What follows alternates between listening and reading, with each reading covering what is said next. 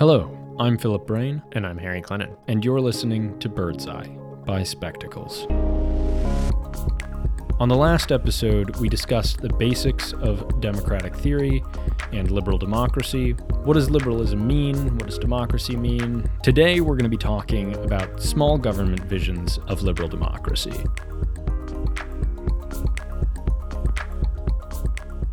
So, on this episode, we're going to be trying to get at how do you balance liberalism and democracy? Because at the end of the day, liberal democracy is sort of a vague concept, really. And there are a number of types of government, you can think of it that way, that throughout modern history have tried to realize the vision of liberal democracy to varying degrees of success.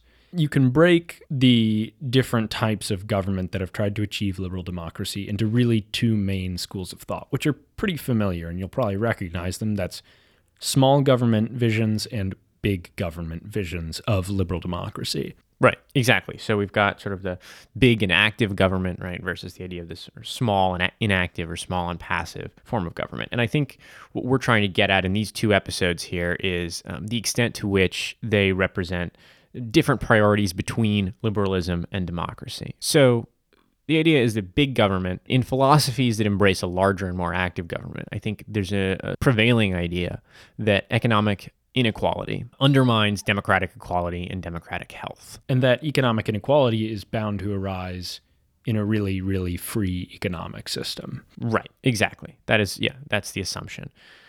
And in ideas of small government, right, the idea is that economic inequality is sort of a natural outgrowth of liberty, right? It's a natural product of liberty. And sometimes perhaps that means that comes at the expense of democracy. So that priority arrangement is democracy over liberalism, equality over freedom in a big government sense. And in a smaller government sense, it's liberty over equality and perhaps liberalism over democracy.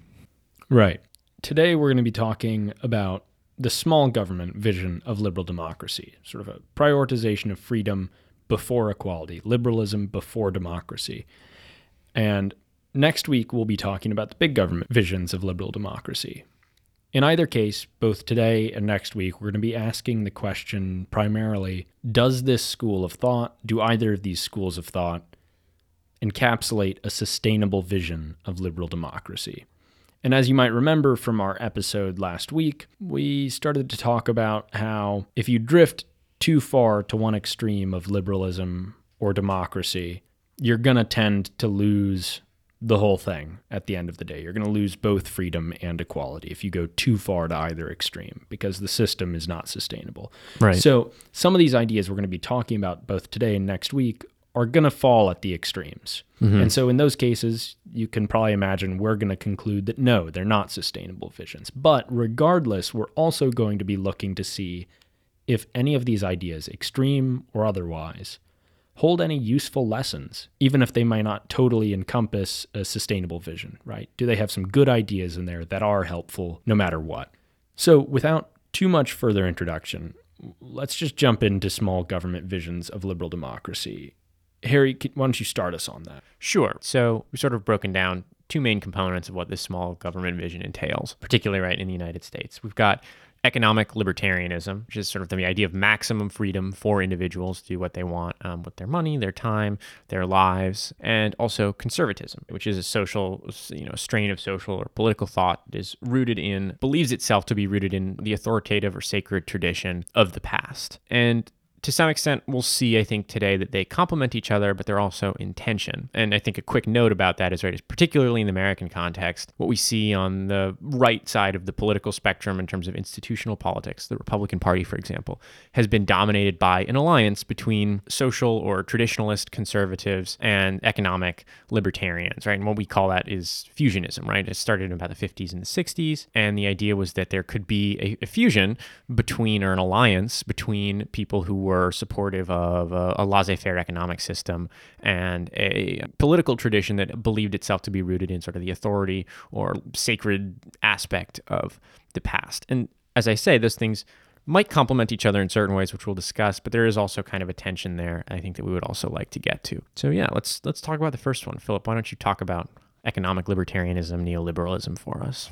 Yeah. Basically, neoliberalism, as we're talking about it, is a school of economic philosophy that emerged dominant on the world stage in the 80s with President Ronald Reagan and Prime Minister Margaret Thatcher.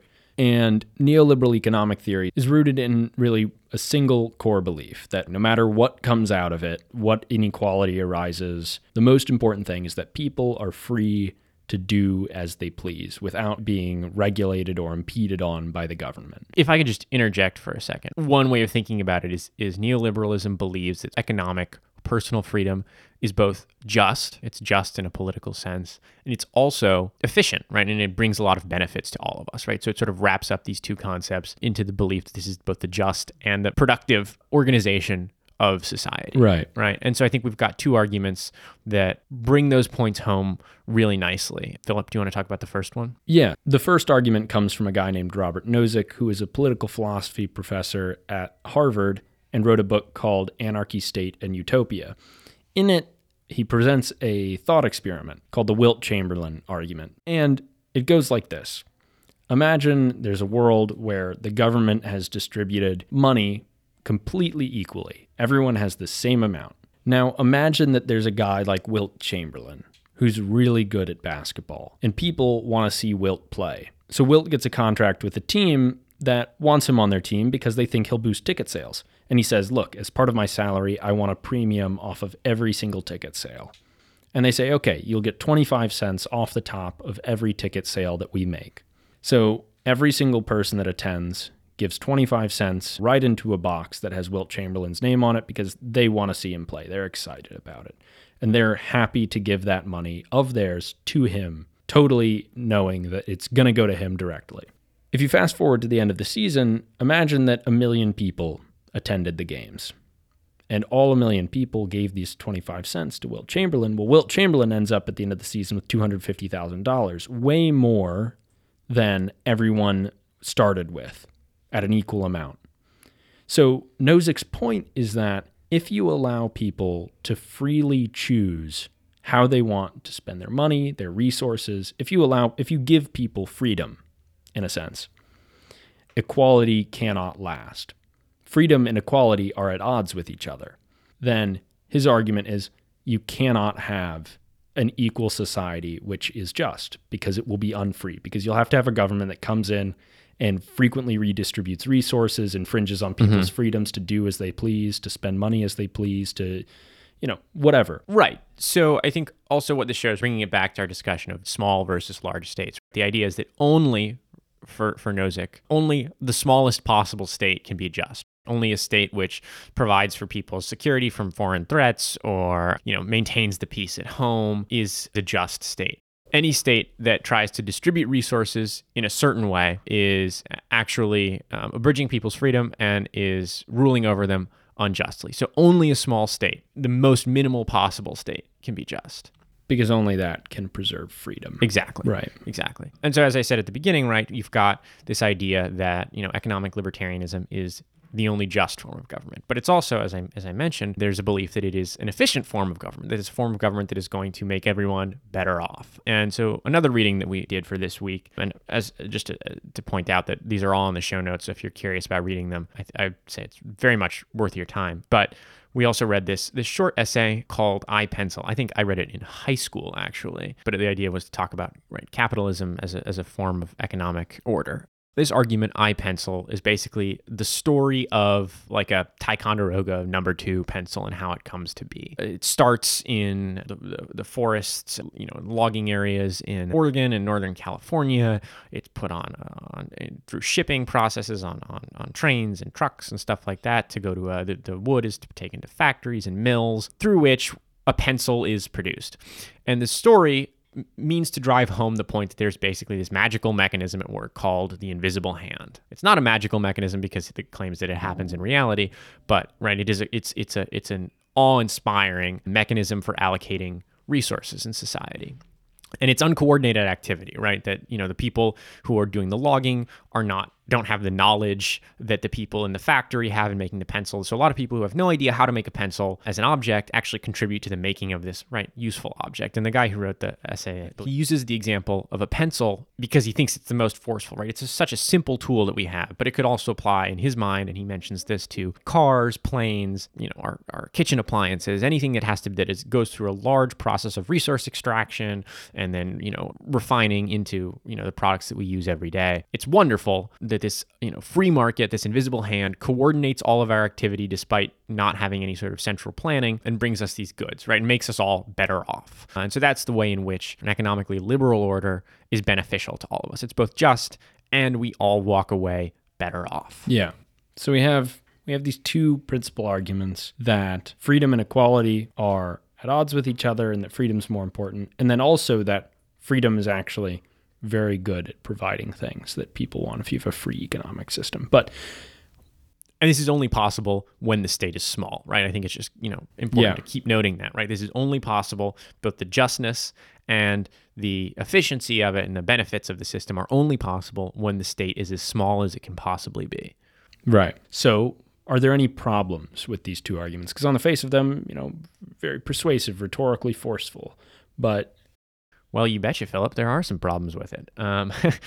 One thing I think is that comes out of this is, let's talk about, right, this, let's jump back to this Wilt Chamberlain argument first and look at that. So one issue, and I think it points in this direction, right? The internal logic of Nozick's argument is pretty sound, but I think it also points beyond itself in a way that is somewhat troubling. For example, right, Wilt walks away from the season with $250,000, and maybe that empowers him to buy a stadium and, make gross markups on ticket prices. And maybe that's the only stadium in town. So he has a monopoly then, right, on what people can spend their money on. And he forces people to pay more money. The point being that with each interaction, with each accumulation of wealth, there enters into a risk of the consolidation of that wealth, right? Such that certain individuals who maybe started out gaining money on merit, right, on their ability to play basketball, for example, right, eventually entrench all of their resources and actually have the ability to, say, influence the very small government in that society to distribute resources more to them, to make it so that they have a legally endowed monopoly or something like that. And so the idea is that resource consolidation, and that is political power, right? As we talked about last episode, resource power is political power, becomes in a lot of ways actually inimical to the very freedom that is supposed to, right, undergird this whole system. Right. And an important thing to note is that Nozick talks about freedom as simply sort of a means. Freedom is justified in itself, no matter where it leads. But I think it's important to note that that's not how most people define freedom. I mean, in Nozick's argument, you get a situation in which a bunch of people are freely and completely obliviously walking into a surrendering of their freedoms, right? Right. Each person might freely choose to give 25 cents to Wilt Chamberlain, but if that leads to Wilt Chamberlain being super wealthy and then coercing them through monopolistic practices, whatever it might be, however many years down the line of this practice going on repeatedly, none of them want to surrender their freedom to Wilt Chamberlain, right? And none of them want to put themselves in a situation in which they're coerced. So Nozick's idea of freedom is, sure, you can freely and blindly walk in to giving up your freedom, and that is freedom. But I think for most people, that's really not a meaningful definition of freedom. Freedom is the ability to live your life as you choose, right? And it's substantive. And you said something when we were sort of discussing this reading, Philip, that I thought was pretty insightful, right? Which is like human notions of justice are not necessarily rational principles followed to their logical ends, meaning that, we believe things in our heart to be the case, even if we don't necessarily rationally believe them or can't undergird them in, an extensive political philosophy. And so this idea that it is only justified to have a small state because that maintains people's freedom is perhaps not what most people think when they think of freedom, right? They think of it as like being able to possess like a certain amount of resources to do with what they want, right? And so that's what most people would like to have and most people view as just. And so it's not necessarily, right, that this sort of very rational, logical argument might not hold for the average person. And if we want to have a democracy, we probably also need to acknowledge, right, what people's, intuitive notions of justice are, rather than sort of, some sort of logical series of steps to land on a certain ideal state, which is small. Right. And on another problem of the small state, the other argument I pencil about how, look at how great things are when the government doesn't get involved. Well, a problem is that Reed doesn't recognize just how much infrastructure is undergirding all of those transactions, all of that market behavior, right? The idea that if you just let people be and do whatever they please without any government interaction, you'll get miraculous, decentralized supply chains that provide incredible goods and services. It has a big flaw that it fails to recognize the level of risk involved in doing something like that when there is no regulation. So imagine the story of the Ticonderoga pencil.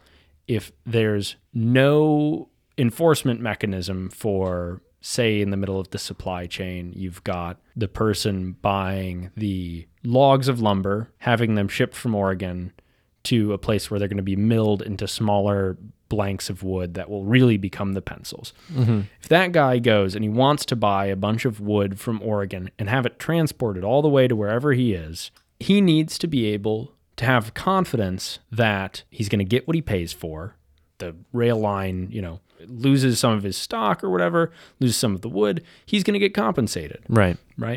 And the reality is that the guy milling that wood is confident that those things are going to work out because there's a legal system enforced. There's regulations about the economy, about what you can say about your product, what you can do, what you can't do, what you have to guarantee, and penalties for if you fail to live up to a contract, right?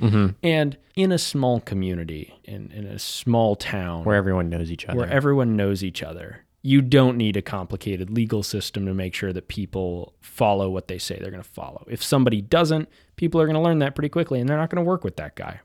But in as complicated an economy as the U.S., which Reed obviously illustrates with how many moving parts there are thousands of people you could buy wood from. There are thousands of freight companies that might transport your wood.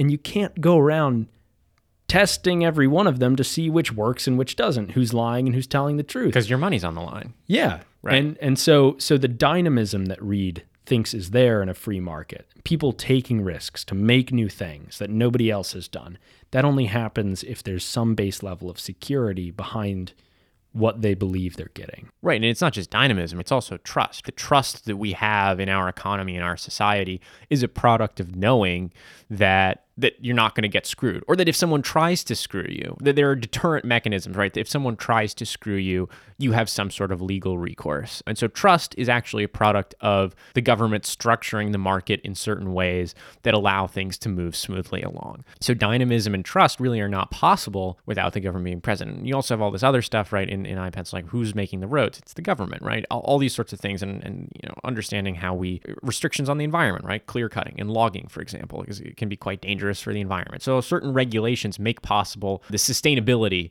of the market system. And so I think that is a really important thing to recognize. That efficiency doesn't come about merely out of a lack of regulation or a lack of government. It actually comes about as a feature or a product of having a government which can be a referee between the different sectors of society. Yeah. So there are a couple problems with these arguments, but do they have useful things to teach us anyways? Sure. It's important to draw out some lessons from this stuff that can really nicely inform how we view the society in which we live. One thing is the well-regulated market can be very good at allocating resources, right? I mean, the magic of iPencil is not entirely crazy, right? It's this notion that we actually are able to get these extraordinary, very simple or even extraordinarily complex tools that we use in our daily lives through a system in which, you have largely, right, self-governing actors who are negotiating between each other and passing products between each other to make these final goods, which we use, right? So there is this allocative mechanism that works with the market that is good. And I think, historical evidence also tends to suggest that having this sort of decentralized mode of production is more efficient than having a sort of centrally administered. In some cases, right, you might find instances, which we'll talk about, the government should perhaps provision certain resources to people because markets are not efficient. But in a lot of cases, right, we see that having allocative mechanisms in the market benefit us, all of us, in important ways. That's one. And another one I would say, and this goes to the Wilt Chamberlain argument, is that sometimes freedom is going to put a dent in equality, and perhaps equality will constrain our freedom to do whatever it is that we want at any time.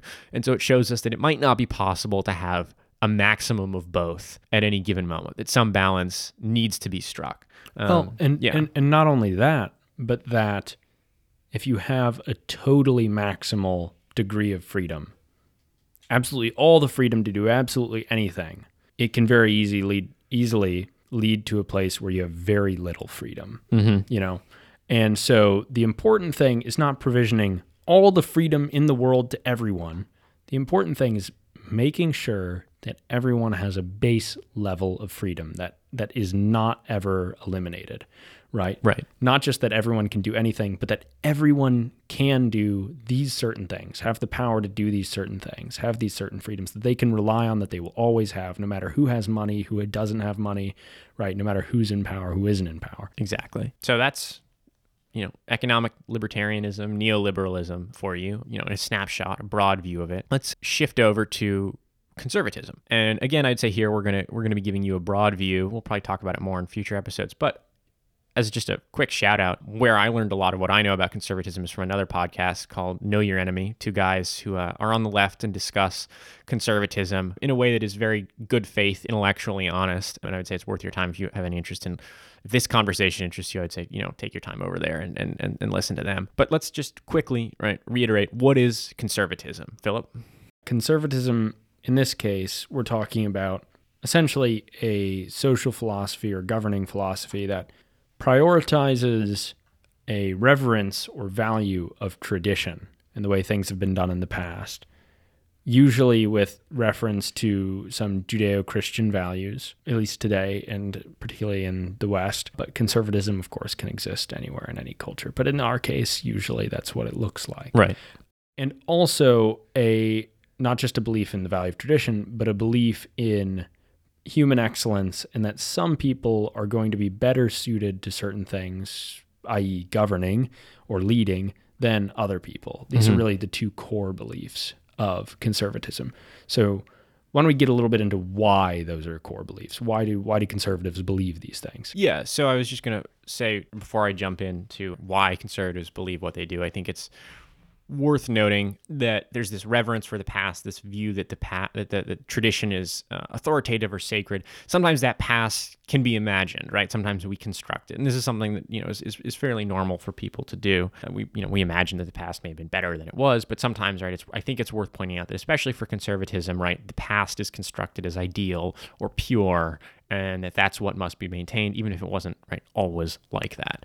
So with that, let's sort of talk about why conservatives believe what they do. One thing I think is important to consider is, progress merely for progress' sake is something that will destroy our past and institutions that have served us well. So the idea that, burning the whole house down for, some, small problem within it may not be the best idea, right? That's what they think. As well as the notion that Philip brought up, right? Some of us are better suited to lead, right? There's a faith in conservatism in a human excellence, right? Which means that some humans can achieve heights of excellence that are not available to all of us. And in the liberal conception of conservatism, where conservatives have made their peace with liberal democracy, that manifests itself, in representative government, where we elect people to rule us who are theoretically better at the job or would be better at the job, wiser than the average citizen. And I think that's one of the points where neoliberalism economic philosophy and social conservatism actually complement each other. Right. Because in neoliberalism, you see this belief that if someone's rich, if someone's wealthy, if someone's successful, it's because they're smart. They did something well. They did something that other people couldn't do. They provided something that people wanted. They're well suited to be wealthy and to have economic power, because if they got it, they must be smart, which means they're going to be smart in using what they've got. Right. And you see that very similar thought process in conservative social philosophy, that there are certain people who are going to be more qualified to lead, and those are the people that you want at the helm. So this is one of those areas where actually neoliberalism and conservatism, even if they're not always married, like we've seen in the U.S. for a solid portion of our modern history, they do complement each other naturally in certain ways. In notions of merit, for sure. Right. In notions of merit and with respect to leadership, economic success, it's all there. That certain people will excel, and not just that they will excel, but based on certain intrinsic qualities, they deserve to excel. Right. So I think that is very important. So extending on that, we also want to talk about this relationship of conservatism to democracy. And here I'm talking descriptively and not pejoratively when I say that I think there is a possible hostility or skepticism of democracy as a form of government that is sort of intrinsic to conservative thought. It suggests that there is a tradition which should supersede, in some cases, what the citizen body wants to do, what the body politic wants to do. And there are individuals within that body politic who are excellent and who are living in accordance with that tradition in ways that mean that they should have power to rule over us. And so there is this tricky tension between conservatism and democracy, which can sometimes, I think, be papered over, more or less has been in the United States, where, you elect people to governing roles and they do policy and that kind of thing, but not necessarily always, right? I think there is an issue where if we have, for example, exceptional individuals, we got to ask ourselves, why should they be constrained by democracy, which is constituted by a less exceptional population, theoretically? And so there's a way in which I think conservatism can sort of become unmoored from democracy. And it's always, I think, is always a little bit of a present danger, because that belief in exceptional individuals and perhaps that belief in tradition may need to abridge the idea of the consent of the governed in some ways. If there are people who are better suited to lead than the masses, then why wouldn't it follow that there's one person who's in fact best suited to lead? And why would any of these people need democracy if they're better than these people? So that anti-democratic bias, which can be moderated at times, representative democracy. People vote, and they don't vote on issues, but they elect certain people who are going to do a better job than they would at actually governing. That's a really moderated version. But you're right to point out that if they get divorced, that value for democracy and that value in the exceptional individual, you can easily lose democracy. And an anti-democratic bias can turn into a pro-authoritarian sentiment.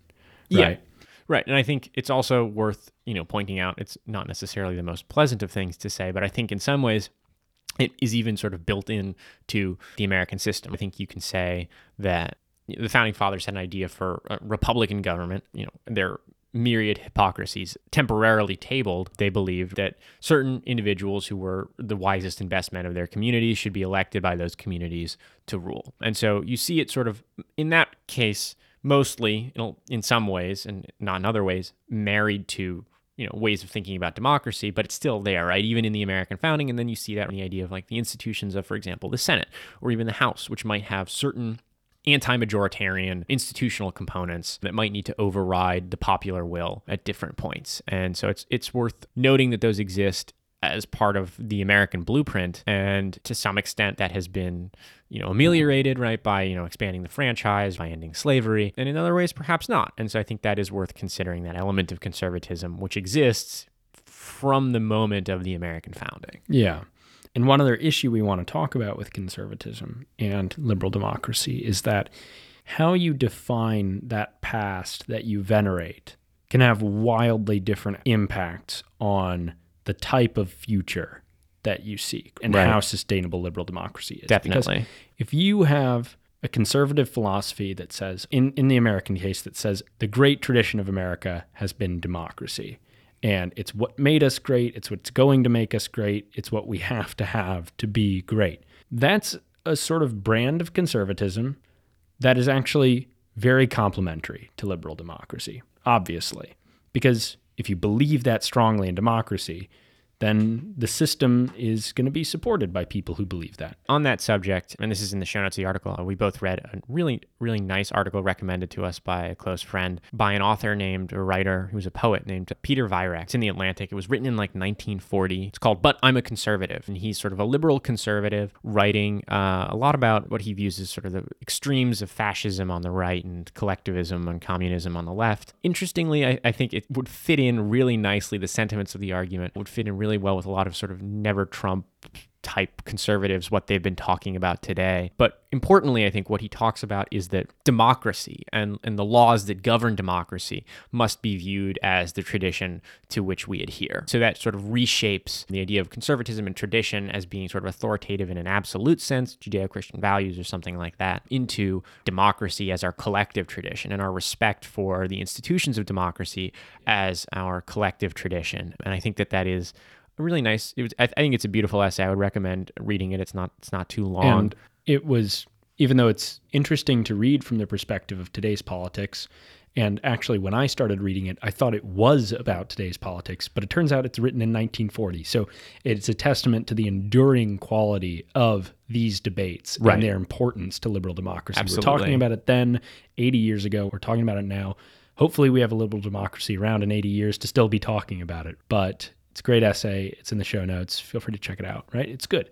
But the trouble is you could just as easily have a very different definition of American history, and we've seen that. And if you have a definition of American history and what has really made America great, which is white Christianity or white Protestantism, well, then that's going to be really difficult to coexist with liberal democracy. In fact, they're antithetical because at the end of the day, there are people who have built America who are not white, not Protestant, not Christian. And if we have a liberal democratic society, those people have to be included in that vision.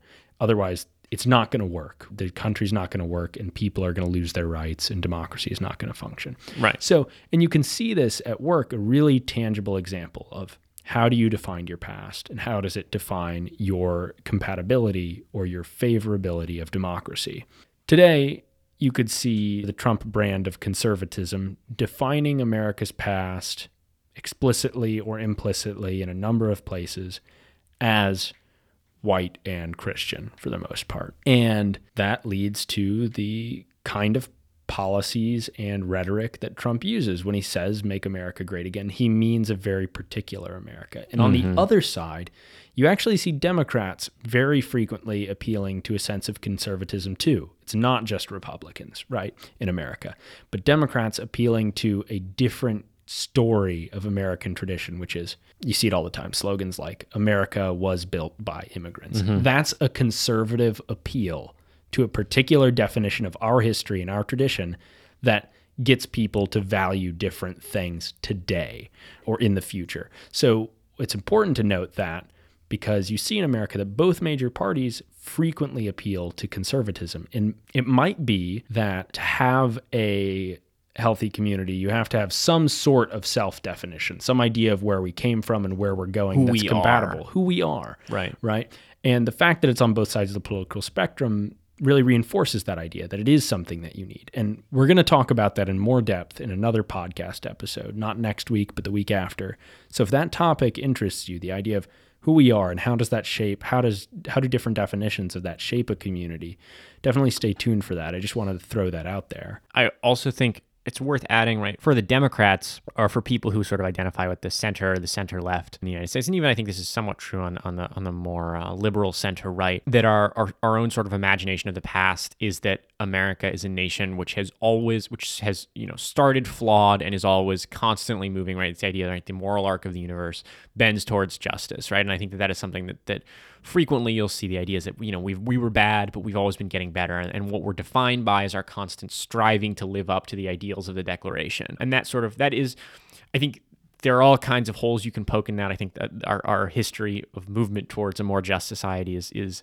uneven at best. But I think that you see the sort of embrace of that tradition of moving towards that, better ideal. As progressive as it is at its heart conservative. In some ways, it's conservative in the sense that it views, our past and our legacy as authoritative, as maybe even quasi-sacred. And I think that is important to consider, right? We tell ourselves certain stories about our traditions, about our past, that inform who we are today and who we want to be tomorrow. And so I think that's very important to bring up. That's probably the first sort of lesson that's useful about liberal democracy that you can draw from conservatism. And those are places where we see it today in action. The other lesson that might be useful to draw from conservatism would be the value of representative democracy. Because at the end of the day, governing a complex modern society like America is, complex. It is an incredibly intricate process, requires lots of specialized knowledge about lots of things. It requires thousands and thousands and thousands of people, and it requires hundreds of people to coordinate those thousands and thousands of people, right? And representative democracy is useful there. Right. To vote for people to actually take care of governing, who will do what they tell you they're going to do, right? Rather than holding referenda, and we talked about referenda in the last episode, rather than holding referenda on every minute decision of governance, which could never possibly work in a large modern state, representative democracy is useful. And ideally, you'd like to have people doing that job who are actually good at it. Because as with anything complicated or difficult, some people are going to be better at it than other people. And so you'd hope that in a representative democracy, you would elect actually competent people, but who also represent the desires of the voters. Right. So let's maybe bring it back a little bit towards what we set out to talk about, the size of government, the size of the state, which also I think sort of highlights maybe some tensions between neoliberalism and conservatism, in the sense that neoliberalism can only countenance a very small state. Conservatives, on the other hand, probably want a small state. Liberal conservatives who have made this alliance with the neoliberals, with the economic free market type people, agree, right? A small state in which people are excellence can emerge in the sector of business as well. They would agree with that, but I think there is an extent to which, right, conservatives envision, even if a small state, perhaps a slightly more powerful state that can take certain things out of the realm of public choice, perhaps abortion or gay marriage in the past, not anymore, are taken. Perhaps conservatives would like to take those things out of the hands of the democracy and maybe enshrine them as sort of aspects of our tradition, our Judeo-Christian heritage. And there's maybe a tension there, right, in which the power of the state is not quite consonant between these two philosophies. Although I think, right, Philip was talking about this in our sort of pre-discussion of the episode, that there's a belief for economic elites that because you have these excellent CEOs, people who understand the market, who come up with really innovative ideas, that those things also should be sort of outside the sphere of, right, democratic control, right? So I guess in some ways, right, you see that there is a consonance between them, but I think also a little bit of a dissonance in that conservatives envision a state that has certain powers which would abridge both freedom and democracy in the name of tradition or human excellence. And I think we've kind of seen that more and more today, where there's been a bit of a split, or actually just a victory for conservatives within this alliance, within this marriage of economic neoliberals and social conservatives. The conservatives have sort of won the battle, I think, in some ways with Donald Trump, in rhetoric at least, maybe not in his precise policies, which I think were much more in line with pretty normal Republican economic philosophy, tax cuts, stuff like that. But rhetorically, at least, he sort of, I think, in a lot of ways, obliterated the notion of total freedom, right? Because he wanted, there's issues with trade and immigration and stuff like that. That in a lot of ways, I think the social conservatives, the more populist conservatives who believe in this authoritative tradition, although you can talk about all the contradictions, and Donald Trump is the embodiment of that they sort of have won, for now at least, that battle in the alliance between the neoliberals and conservatives, maybe fracturing on that basis. Yeah, I think that's all really important to understanding what's going on in America today with conservatism and with neoliberalism. But I think we'll probably talk about that more another time, in another episode. I'm sure we will. But right now, I think it's probably time to just wrap up this episode with a little conclusion about what did we really learn here that's useful and important. Firstly, small government visions of liberal democracy have some useful and good points that are important Absolutely. To keep in mind. Absolutely. If you want to have a free society, and what are some of the advantages that can come out of that. But ultimately, I think we find that small government visions of liberal democracy tend to be consumed by principles which, if followed to their end, would undermine both liberal freedom and democratic equality in the long term. So they're not really sustainable, even though they do provide useful lessons. You need some substantive commitment to equality if you want to have liberalism or liberal democracy survive. How much of a commitment to equality? Well, that's what we're going to be talking about next week. What does that look like? What are certain visions of bigger, more substantive commitments to equality in society? Mm-hmm. What do those look like, and what can we learn from them? Are they sustainable visions, or do they have their own blind spots too? And what can we take out of them that is useful in the same way that we did with the small government visions of a truly free society? Right? Exactly. But that's next week. And we hope you enjoyed listening to this. We hope you found some of it useful. If you'd like to talk with us about this episode, feel free to shoot us an email or visit our website at spectacles.news. You can find a post for this episode, and there will be a comments section. Feel free to Drop anything in there. We'll talk with you. Anybody else who wants to read or talk about the episode will be there too. So feel free to visit there. And feel free to check out our other shows. Spectacles Focus every Sunday and Spectacles Insight every Monday, Wednesday, and Friday. Until then, thanks for listening, and we'll see you soon. Yeah, thank you guys. See you soon.